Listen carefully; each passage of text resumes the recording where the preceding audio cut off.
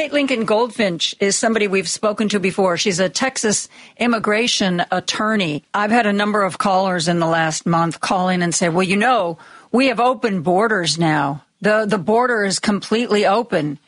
You don't seem to agree that we have open borders, Kate. Open borders is this phrase that is just like, can you imagine? Can you imagine if we actually had open borders, what that would look like? We have the most impressive Border Patrol budget and team. We do not have a porous border. You know what we used to in the 90s? It was really easy for people to just cross and work and go back, and we had a porous border at that point.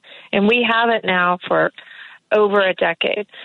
And what we had in place during the Trump presidency was Title 42, which was a COVID era closure of the border.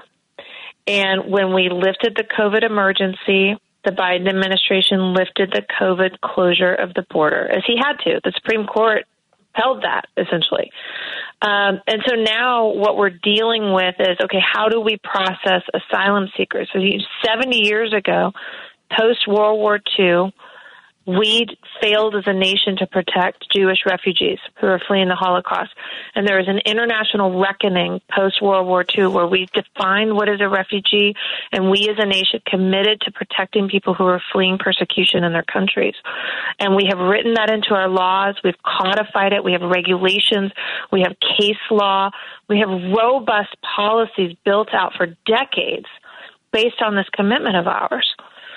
And that's all we're doing is just getting back to that because Trump shut it off, and now we're getting back to it. We don't have open borders. That's absurd.